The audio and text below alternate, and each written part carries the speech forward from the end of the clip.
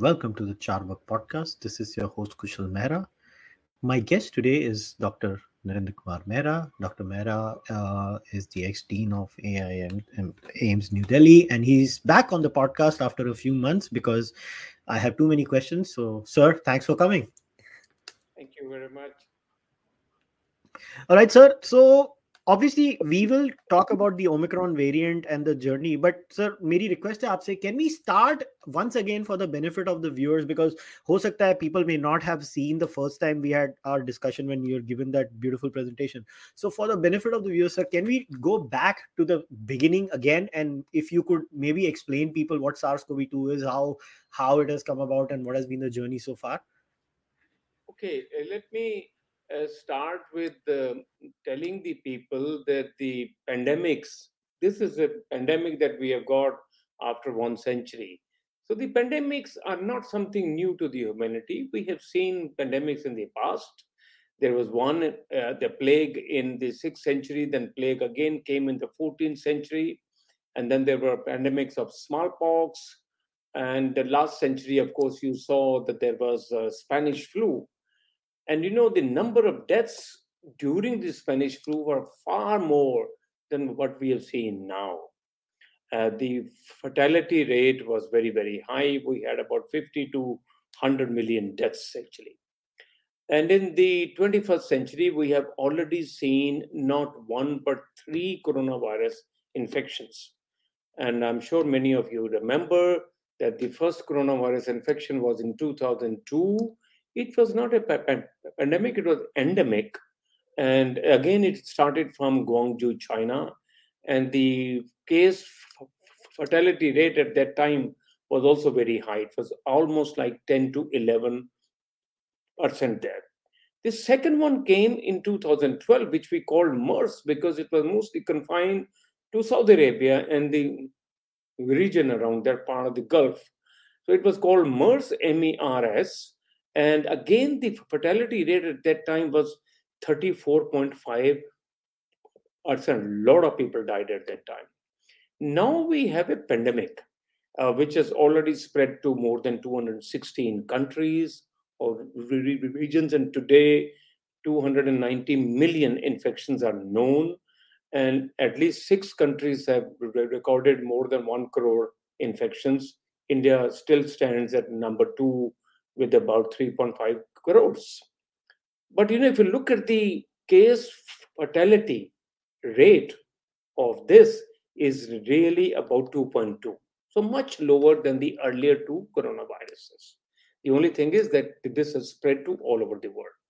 The other very important point I wanted to say was that we know that the virus begins from bats. Bats are the natural host for this. And even till date, the world scientific community has been eagerly trying to find the origin of this virus. And tracing the origin of the virus is very, very important. It is important for in-depth investigations that are required to understand the spread in humans. It is also required for timely control of the future pandemics of the same type. But what is more important, it is very important to find the answer to the question: how did the evolutionary transition occur from a primarily bat adapted virus to the human virus? And you remember last year or in early part of 2020, we were all the time saying it's a jump species. It's come from bats, jump species. There has been an intermediary species in between, and from there it has come to the humans. The virus has actually adapted, and there was one transition which we already knew, one sort of mutation which we call D614G, aspartic acid becoming glycine at position 614 of the spike protein of the virus, because it gave the ability to the virus to attach strongly to the AC2 receptors of the lungs. So it is primarily a virus that affects the lungs and the upper respiratory tract. But that doesn't mean that it only affects over there. There are other organs in the body which also have the AC2, so the virus also attaches over there. And you have known that a lot of people who developed COVID, they developed long COVID. And many of them have the problem of the GI tract because of the fact that the AC2 receptors are in fact found with the highest kind of frequency in the GI tract. And they are also expressed on the heart, the kidney, the liver, and all. So people can develop all kinds of other secondary problems in relation to the COVID 19. The other thing that I had talked to you last time was there is an imbalance in the host immunity to SARS-CoV-2 virus. Now, this virus that we calling it SARS-CoV-2 because the earlier one in 2002 we called just SARS because we had not called it a SARS-1. Nobody thought that there would be a SARS-2. So now that remains as a SARS, or you can call SARS-1, but now we call it a SARS-CoV-2. And the disease that it causes is called the COVID-19 because it was first time seen towards the end of the year 2019. Generally, anytime we fall sick due to a virus infection or a bacterial infection or a parasitic or a fungal infection, the nature has already given you a very strong immunity, a very strong host immunity. And the host immunity has two components. At the moment, you people have learned over the last 2 years mostly antibodies. Antibodies is just one component of the host immunity, and we call it as the humoral arm of the immune system. It is subserved by the B lymphocytes or the B cells, which must turn into plasma cells, and the plasma cells make antibodies. And by the way, I should mention right over here, plasma cells have a life. Plasma cells senesce after about 4 to 5 months. And therefore, you're seeing that the antibody titers start to go down. That doesn't mean that the immunity has already gone down. Because the second arm of the immune system is even more robust. And that is the cell-mediated immunity, which is subserved by the T cells. Now, there are T lymphocytes and there are B lymphocytes. And I don't want to go into further details on those. There are many, many other subtypes of the T cells. There are subtypes of the B cells as well. But suffice for me to say over here that the immune system has two arms. Antibody arm, which due to the viral infection, the B cells get activated, they are turned into plasma cells, and the plasma cells will make antibodies. The other arm is the T cell arm, which goes into the memory mode, and the memory cells are formed. We have CD4 helper T cells formed, CD8 cytotoxic or the killer T cells formed, and they remain in the memory mode. And that is what we are saying, that after you get vaccinated, you generate a battery of those memory cells which remain in your memory box. So that second time, if the same infection comes up, it's like an army. It's like an army you have already made, and they will come into play. But what happened during the COVID-19? Now, these are two parts of what I call adaptive immune system. The immune system has got two components. One is called the innate immunity. Innate is that you're born with it. You got it from your moms. Innate immunity that comes into play right there. But the innate immunity turns into adaptive immunity or sort of goes into the adaptive mode. Adaptive is something that you learned throughout your life. You have been exposed to a number of parasites or infectious agents. Therefore, your immune system learns and adapts. It's called the adaptive immunity. So those two arms that I said are arms of the adaptive immunity, but the innate immunity is also very important. What happens in SARS-CoV-2 infection is that there's a case of innate immune hyperactivation. In normal course, your innate immune system should go down, and the whole job of fighting the infection is taken over by the adaptive immune system. So, but here the innate immune system remains in a hyper mode, while the adaptive goes down. It goes in a hyper mode, other way around than the normal. And this is something unique that we saw also in this SARS-CoV-2 infection. And you may remember that I have started writing for newspapers, and my first article, and this was all again my children were very keen that, Dad, you have written so many scientific articles all your life. Why don't you write now for the common man? So I've been writing. My first article came up in on April 1, by the way, 2020, in Hindustan Times, and I had mentioned at that time that three factors. My title was, "Can India be an outlier in the spread of COVID-19?" The question was that there are three factors which I thought would make sure that the severity of COVID-19 disease in India would be lower as compared to our counterparts in the West. And number two, the death rate will be lower. And I'm glad even today our death rate due to COVID-19 is much lower than all other countries around the world. As I said, that the median death rate due to COVID-19, with all those 29 crore infections that we have got so far, is about 1.2%. Oh no, I'm sorry, 2.2. While in India it has remained as 1.2. And in the US and other European countries, it goes beyond 10 or maybe 12 or so. And that is because of the fact, the three factors that I had discussed at that time, and they are still relevant even now. One was the broad-based immunity that the Indians have. And that is because of the Indian population. The population in the subcontinent has been exposed to a very high microbial load. We have been living under, compared to the Western standards, in a more infectious environment. So our immune system is already in a hyper state, and there are cross-reactive antibodies formed.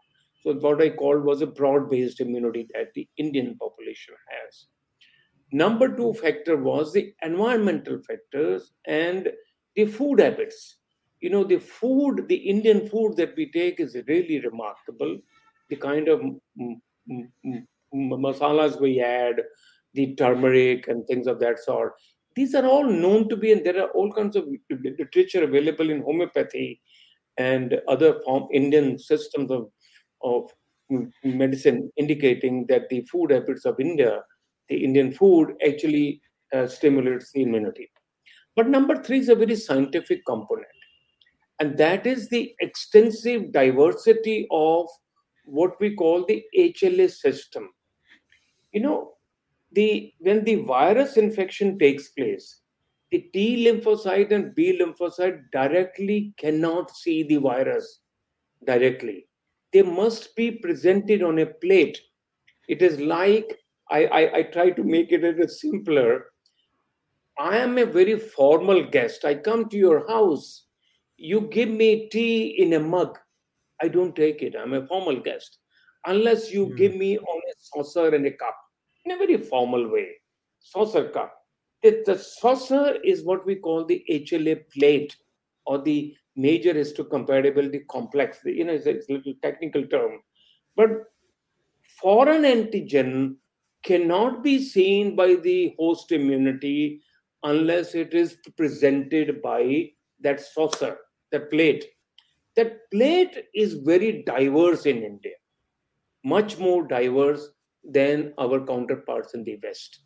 That is another indication, because of our studies that we had done in AIMS for several years, demonstrating novel genes and very high diversity of this plate in India, again driven due to the microbial load, that actually indicated that the ability of the population in India to present a foreign peptide, a viral derived peptides, viral derived antigens to the immune system, is remarkably higher than our Western counterparts.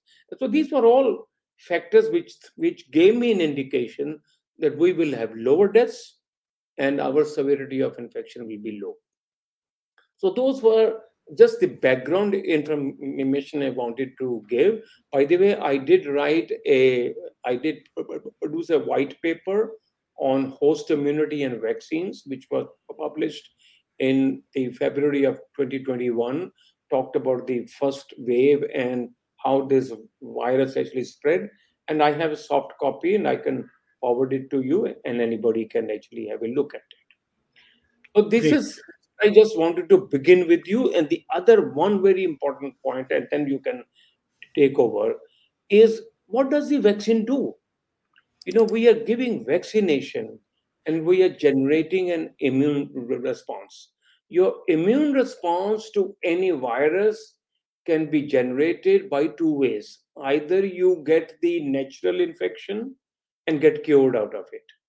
So, therefore, you develop a whole battery of memory T cells. The other is we are giving you vaccine. The vaccine where we are giving a synthetic virus, the spike protein of the virus. And what this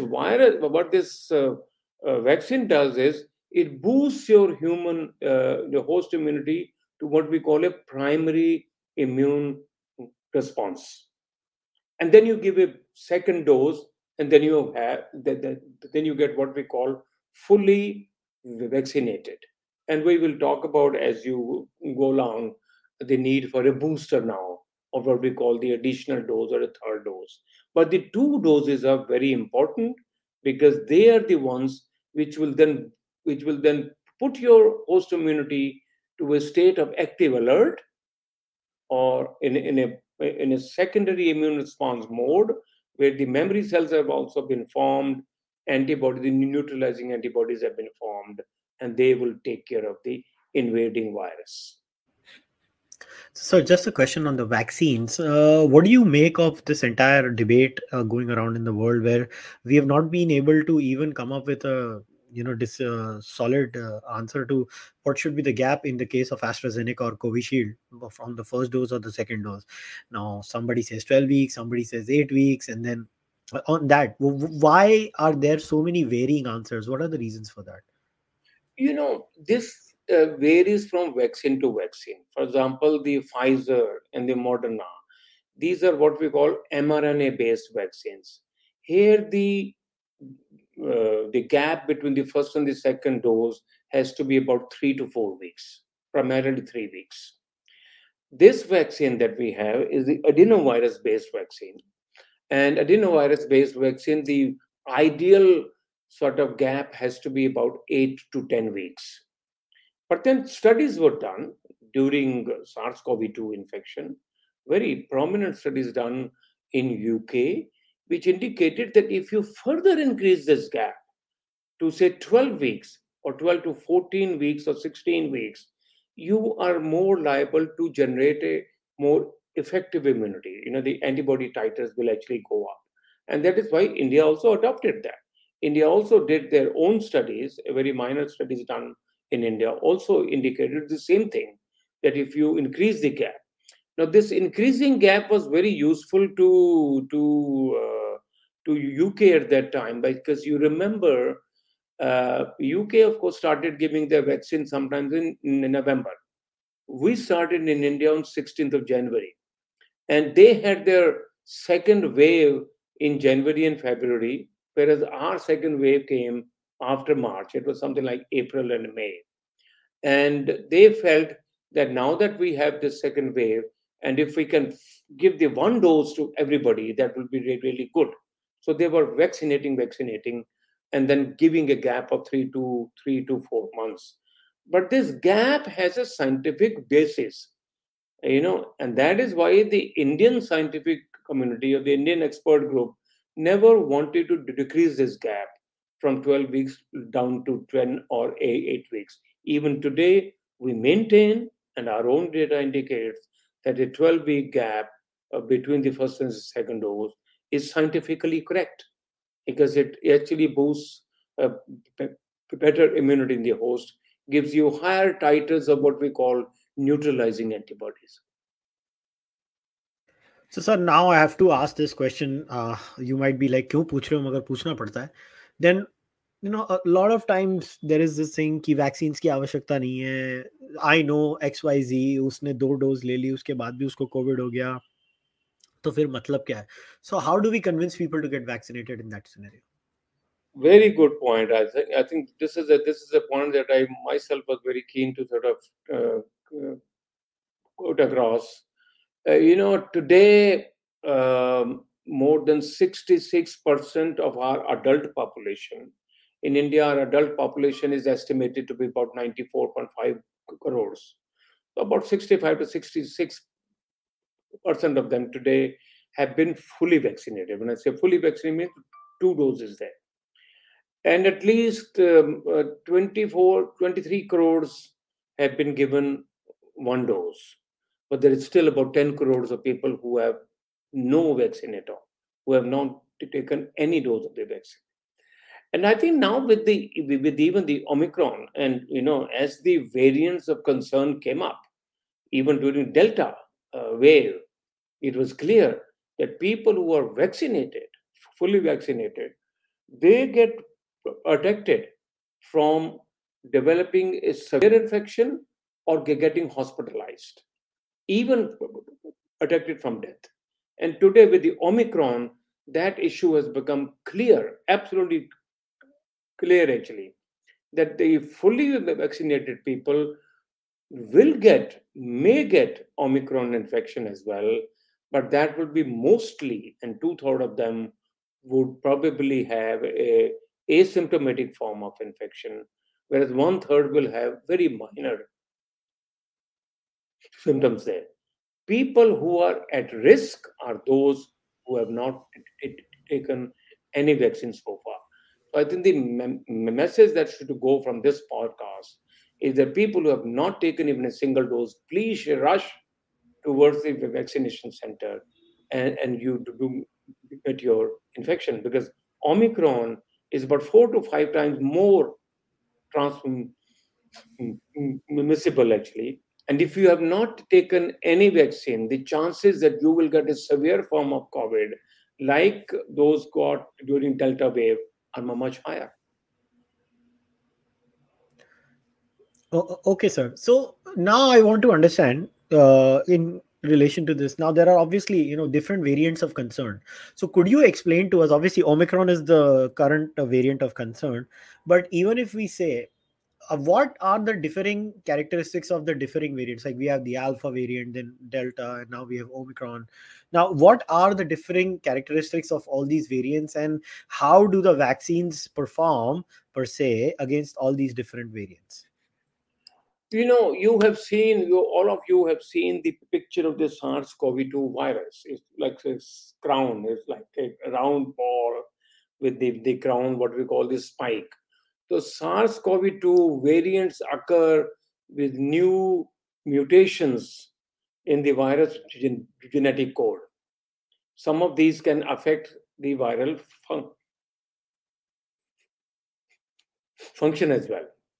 Mutations in the spike, most of them take place in the spike or in the furin cleavage site, which are the sites which are used by the virus to bind to the human cells and make it easier for the virus to infect the individual uh, rapidly. Other mutations may cause a change in the virus, making it more resistant to antibodies over there.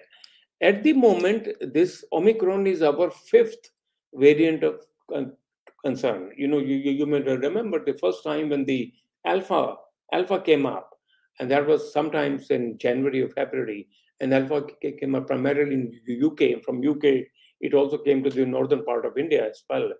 The mutations started to appear in the spike. As the virus actually divides, they keep on dividing. The virus divides. Sometimes there is a difficulties. Sometimes there is some kind of a sort of block, and a change occurs over there. So the spike part of the virus protein that actually binds to the AC2 receptor on the lung cells shows a sort of a wrong, um, nucleotide, and therefore a change takes place over there. The alpha, the beta, the gamma. Gamma, of course, was of no concern at all. And then came the Delta. And Delta was the one which actually sort of pushed up the infections all over the world, including UK, Europe, and everywhere. In India, it came up about 8 to 10 weeks after the second wave was already seen in Europe, actually. And we heard that. And now we have the Omicron. Omicron has much more mutations in the spike, about 52 are known.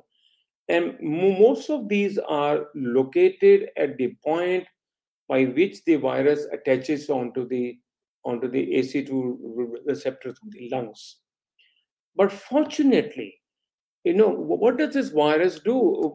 The Omicron, everybody is talking about today about the Omicron there.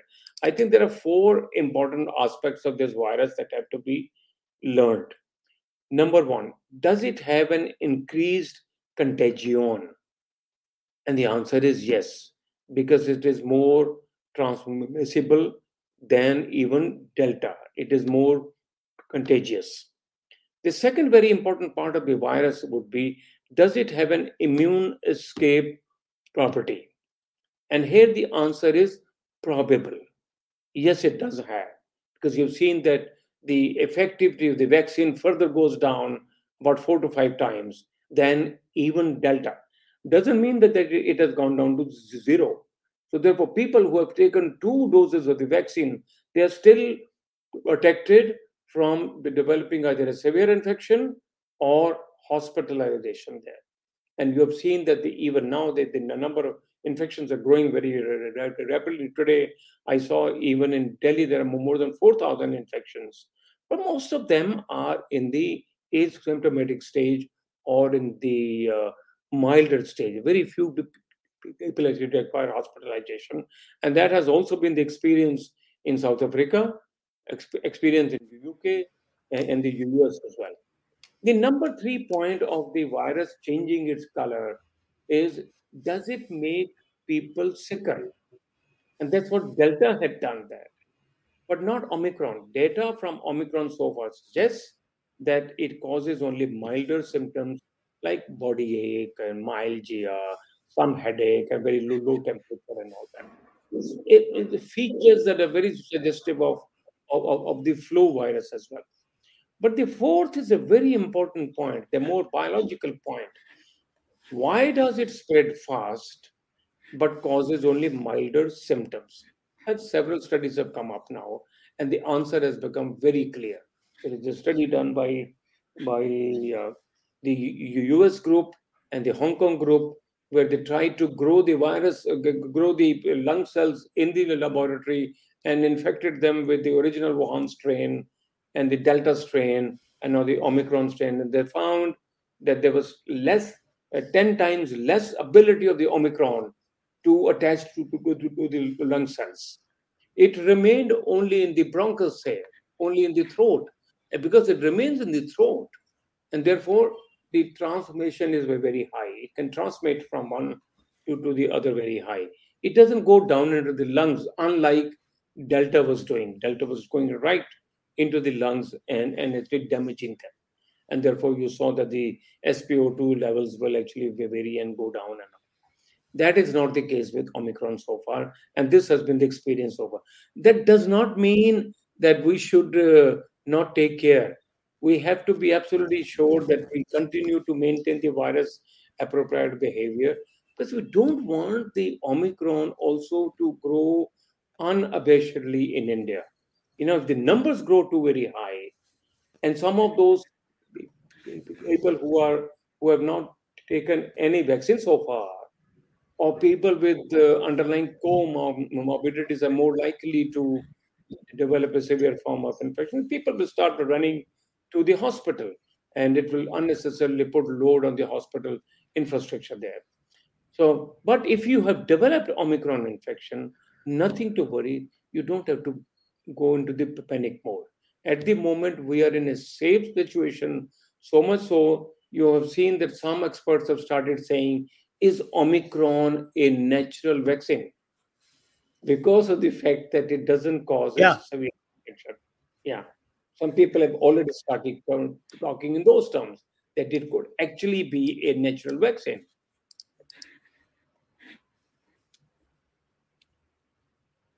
And that study actually So came from South Africa, and South Africa okay. has shown that if you get Omicron infection, the neutralizing antibodies are 14 times higher to Omicron, and also about 4.4 times higher to the Delta strain as well.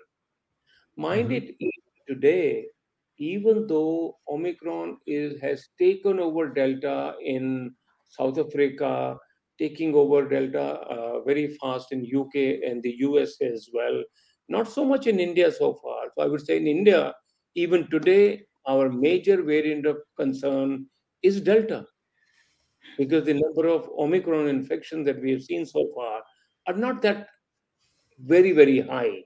Like you see in UK. UK is seeing more than 1 lakh infections a day.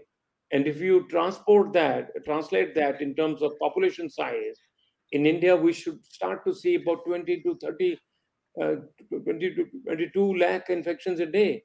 That's not happening yet, but we don't know. So we have to be careful. The point is, even though Omicron causes a milder disease, one has to be very careful. So on this asymptomatic and symptomatic or mildly symptomatic angle, so is there a difference in the amount of spread that would happen if I came into contact with an asymptomatic carrier of COVID vis-a-vis a symptomatic one? Is there any variation, or they would transmit the virus in the same ratio? No, I think what the new data that has come up so far indicates that, whereas Delta virus was actually active for about 10 days, here it actually finishes in 5 days' time. So get cured in a much shorter time, in about 5 days' time. Absolutely like the flu-like. Uh, Symptoms over there. So if you come into contact with somebody who you don't know, who might have the infection, and you don't know because he might have an asymptomatic form. And yesterday only, some friend of mine phoned me that I was going to Hong Kong and I got my test done and it turned out to be positive, and I have no symptoms. So there are a lot of people who would be getting Omicron infection. They will be no symptoms. As I said, more than two-thirds of the people with Omicron infection will be asymptomatic, and the rest will develop a very milder form. But the worry is for those who are still without a vaccine so far, and worry is for those who may have comorbidities. So for them, it is absolutely necessary that they should be even more careful. So, sir, is the testing of the Omicron variant different from maybe what was required in the previous variants? Do we need some different kind of a testing method? Like I've heard some places that maybe the RT-PCR is not as effective. Maybe the rapid antigen test is more effective in the case of Omicron. That's not the case. RT-PCR test is very effective. RT-PCR test actually, the test does it amplifies three genes actually. One of the genes in some of the kits was the S gene, S for the spike, S gene. But most of the kits that the laboratories use, they don't have that S gene kit. But if those who have the S gene kit, this particular virus skips the S gene, so the S gene doesn't get amplified. So it's like a proxy. If you get a test done with a kit that also generally amplifies the S gene, and it doesn't get amplified, then you can say, oh, it could actually be Omicron. But we need to do the sequence. The sequence is the main thing. Unfortunately, after the second wave, the government of India has already got about 12 to 13 very important centers in India, and they have been allocated to various mm, regions of India to do this sequencing there. Although we need to really expand even more, we need to really make those sequencing centers double the number now, because the number of infections are expected to grow. But the test that we have at the moment, it will identify whether you're positive or not. So at the moment, the strategy of the government of India is, if it is a positive, then it immediately goes for this sequencing as well to know whether it is Omicron or not. But even till today, most of the virus infections that we are seeing are actually Delta. Sir, someone has asked this question. If the virus remains long enough in a population pool, can the mutation be lethal over time and render the vaccine shots useless in the coming future? If yes, what to do about anti vaxxers around the world then? So that's the point that I was trying to say, that if Omicron actually transmits very fast, and we don't want that to come over in India, because it will then create a very heavy virus load. Our community immunity could be affected. At the moment, India is doing extremely well. As I said, more than two-thirds of the adult population has already been fully vaccinated, and only 23 crores have got one dose. It's only that very small group now, but it's not very small, about 10 crores, 9 to 10 crores who have not got any vaccine so far. Moreover, the second wave, after the second wave, our zero surveys have indicated a lot of people have developed antibodies due to the natural infection. So what we have is a hybrid immunity. So at the moment, somebody who has got a earlier infection and got cured and has also got two doses of the vaccine, he or she is the safest zone, you know, zone actually. But even those who got two vaccines over there. So we really do not want the virus load in the community to grow higher and higher. Because once the virus load grows up, then you are going to infect even more. And the people who are unvaccinated, they could actually transmit the virus even faster. Okay. So, sir, two follow up questions to this. What do you make of the current decision to give booster shots to a certain age group amongst the population? And also, what do you make of the 15 to 18 age group vaccination drive? Is that the direction in which we should be going? Would that be helpful or not? Yes, at the moment, yes. I think what the decision that has been made is, people tend to look at antibody titers, and I have seen a lot of people going to go to the laboratories, get their antibody testing done, and say, "Oh, my antibodies have gone down. Somebody else's antibodies are very high."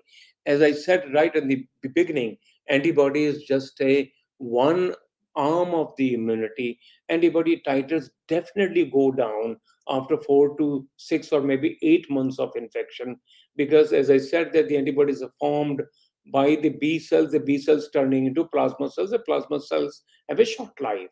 They don't live beyond 4 to 6 months of time. The other arm of the immunity is very intact. So people who have got vaccinated, even the 60 plus group, do not have to worry about, because they're fully protected. Because if they've got the two doses of the vaccine, they don't have to really worry at all. The booster dose, at the moment, we have said that people beyond 60 years of age, particularly those who have comorbidities, so they need to go to their doctor, and if the doctor confirms that yes, you have the comorbidity like diabetes, asthma, or even some kind of a cancer and all that. These are the people who need to be given the additional dose. Others can wait. I'm sure the others will also get.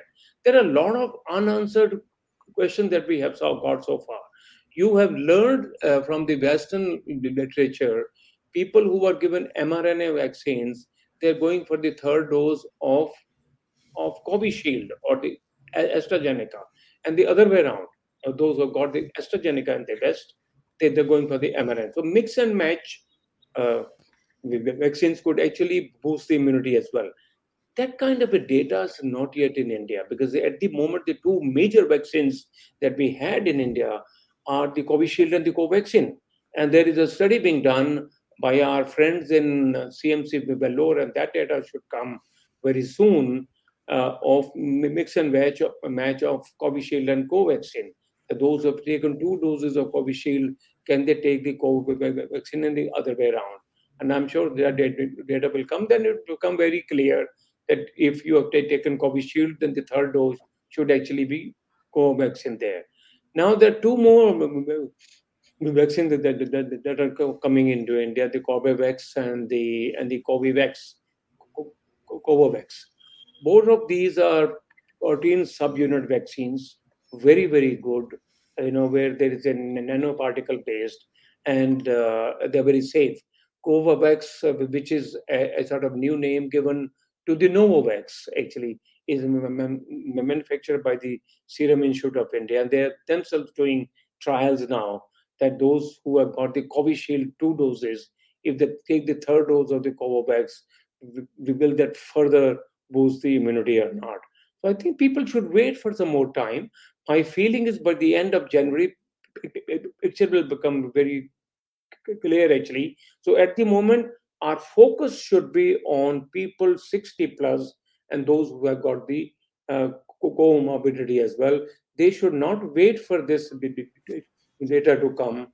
They can go ahead and take the same dose. If they've taken the vaccine earlier or the Covishield earlier, the third dose can be of the same vaccine. Others can wait. Now, the second point was about 15 to 18 years.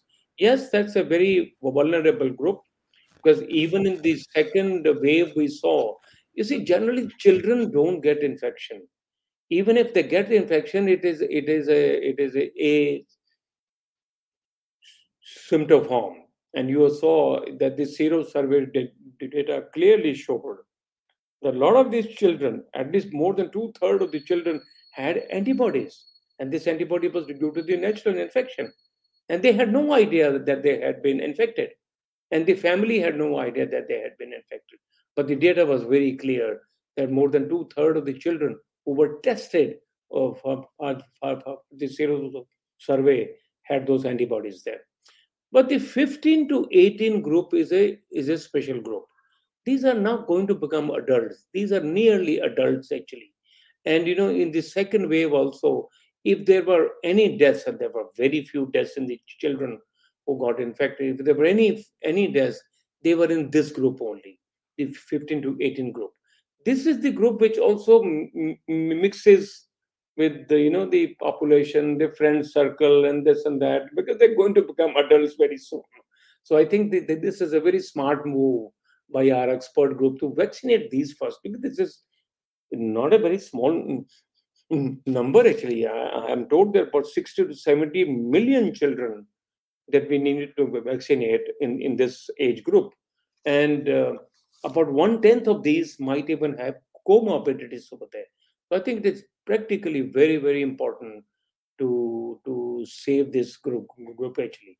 So it's a smart move, and I'm sure by the time January ends, there will be more vaccines over there. By the way, I should also add that one more vaccine that is on the horizon is the mRNA-based vaccine in India.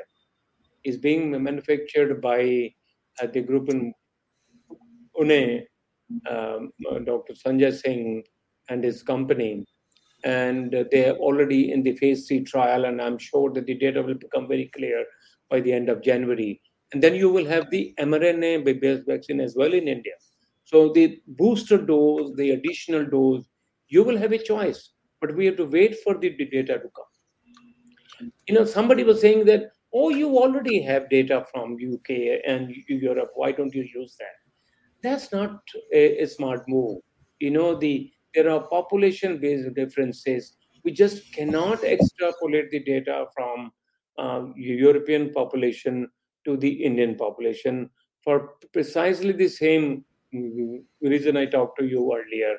That the microbial load and the immunity, the difference between Indians and the Westerners. So we have to debate for our own data to come. Sir, a lot of people in the live stream are asking this question because ये सबके दिल पे लगी हुई चीज है. अभी जैसे ही हुआ है कि pan India, we've seen different kinds of restrictions coming across in the form of night curfews. कोई बोलता है 9 बजे बंद करो, कोई बोलता है 11 बजे बंद करो, कोई बोलता है 11:30 करो. So जैसे ऐसा लगता है कि कोरोना शहंशाह है, सिर्फ रात को निकलता है, दिन में नहीं निकलता है. Sir, as an expert, what do you make of these different kinds of restrictions that are coming across India? Because obviously, we are a poor country and we have to balance the livelihood of people, and we have to take care of the life. So in such a scenario, what would be the effective strategy? Isn't policy making about effectivity and not just देखो हमने कुछ किया? देखिए, ऐसा है कि Omicron has just entered India, and Omicron is definitely going to grow and grow. So I think I agree with you that some governments, some state governments are probably overdoing actually. Curfew in the night and close the shops at 5 p.m. and this is going to affect the livelihood of a lot of people. But I think wait for another 2 weeks or so, we will know exactly how Omicron is shaping up. Is Omicron driving more infections? At the moment, for example, yesterday there were 35,000 infections in India, 33,000 infections in India, and today again I see about the same number. Actually, it's not boosting too much. The only two cities where it is growing very fast are Delhi and Mumbai. And that's primarily because of the fact that these are the ones where the international flights come. Because even now, it is clear that most of the Omicron that we are seeing is actually related to international travel. And those guys who come into contact with them. And therefore, you're seeing the rise more in Delhi and Mumbai or maybe in Calcutta. So I think we are still in a very safer zone, absolutely fine. But the governments have to take some cautionary measures. Actually, I'm sure very soon they will probably be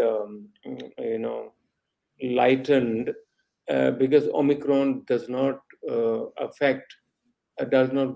give you a very severe disease. But what we need to know is Omicron driving the Delta infection as well.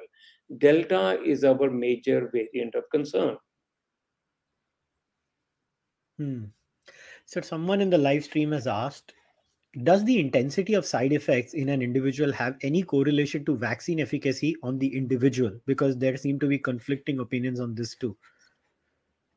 I guess what the person is asking is that some people develop long COVID and it's because of the vaccine or the host immunity. But that is true.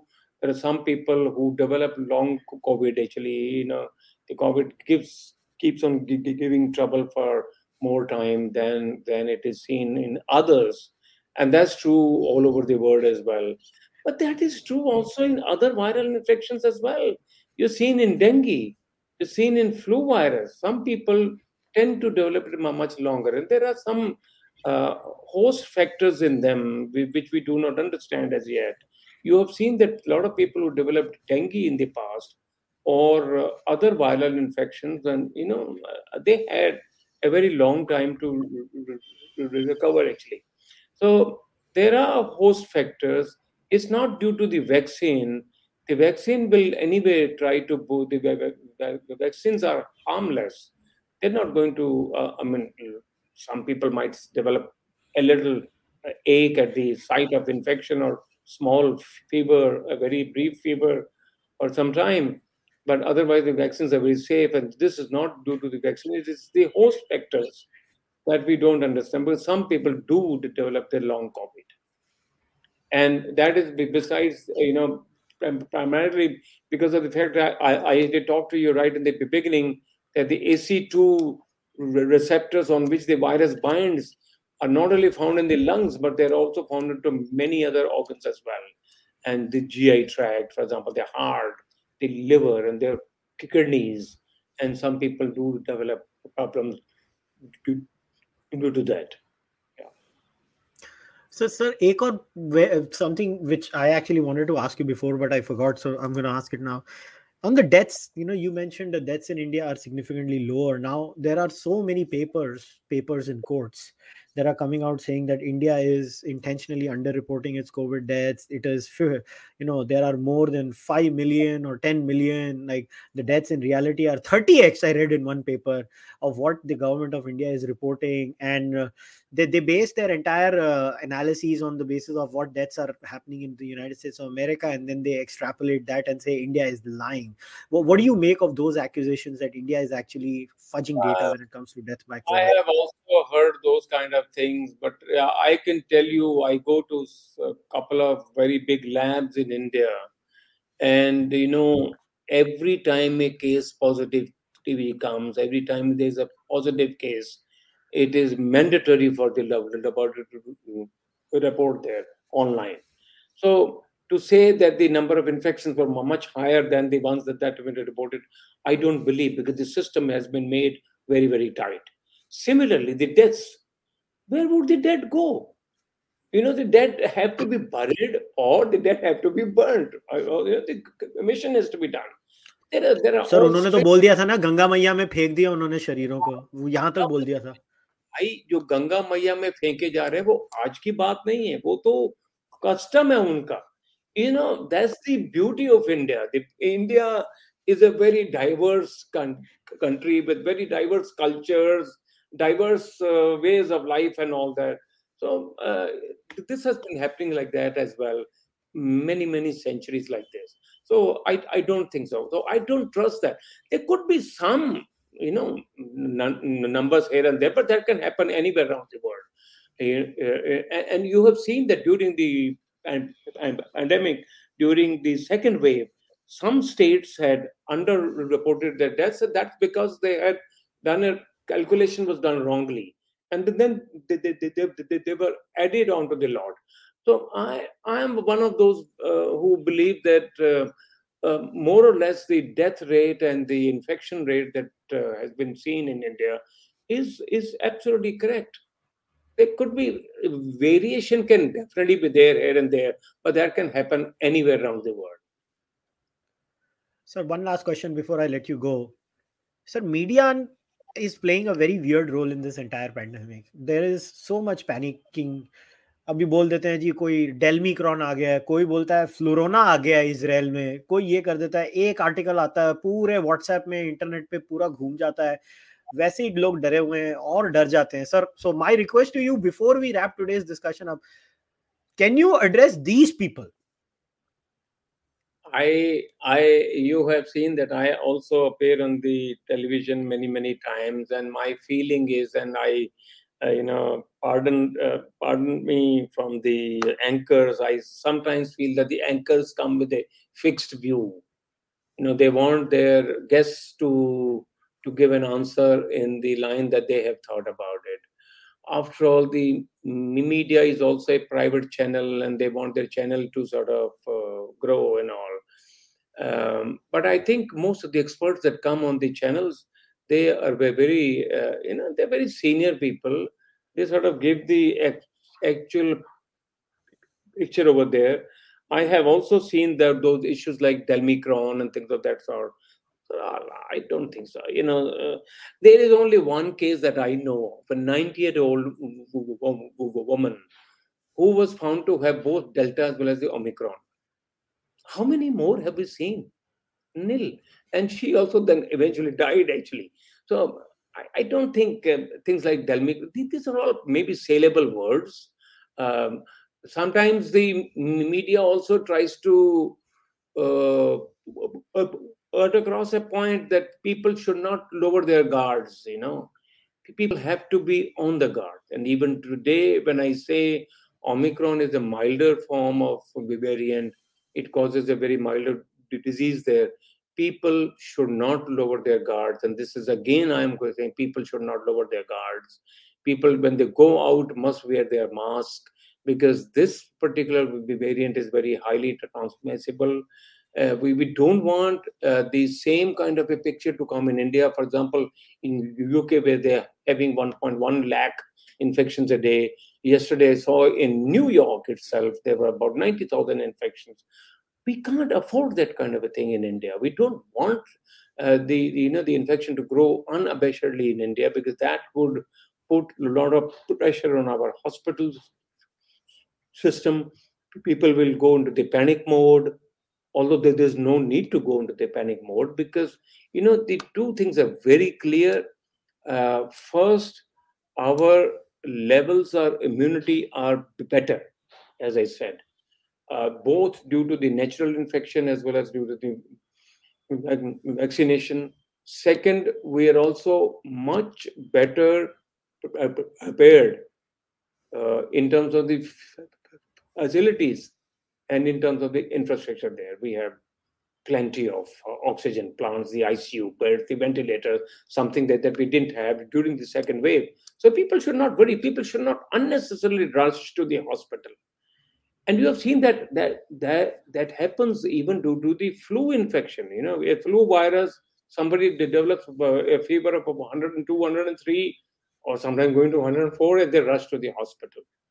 Uh, this is the same thing here. I think what the Omicron so far has shown all over the world, including in India, is like a flu-like sym- symptoms. But at the same time, I keep saying we don't want the infection to keep growing.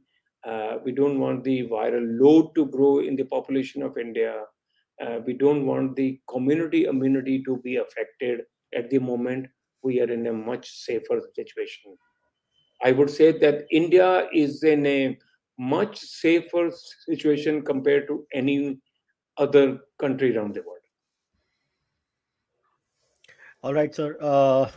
Once again, thanks a lot for coming on the podcast. It's always amazing to talk to you. आप शांति से explain करते हो, because to be very honest, I have stopped watching news media now for a few years, because if you go on the news channels, it's almost as if the whole world is going to collapse. Everybody is going to die, and I don't know what else is going to happen. So once again, sir, thanks a lot for coming on the podcast and explaining everything calmly and in detail, sir. Thank you so much. Namaskar. All right, guys, time to wrap today's discussion up. Once again, please go and read all the articles I've shared. In the description of the podcast, I have shared the link of Dr. Mehra's piece of op-eds that he's written for the Hindustan Times. Also, you can just go and read the paper that he had written. Actually, if you Google it, I think it's available online. Other than that, please support the Charvak podcast. Please subscribe to the channel, like the video, leave your comments over there. Maybe if you have any more questions, you can send them across. Maybe I can, maybe I'll forward them to Dr. Mehra. And please support the podcast. I try my best to host responsible discussions on this podcast through this platform. I believe people should be informed, not scared. We have to be cautious but optimistic. And please support this podcast. You can go to YouTube or on Patreon, or you can send your donations through UPI or buy the merch. And please wear a mask. If you're not vaccinated, please get vaccinated. If you are eligible for a booster shot or between the 15 to 18 age group, please get a vaccine. Do not become an anti-vaxxer.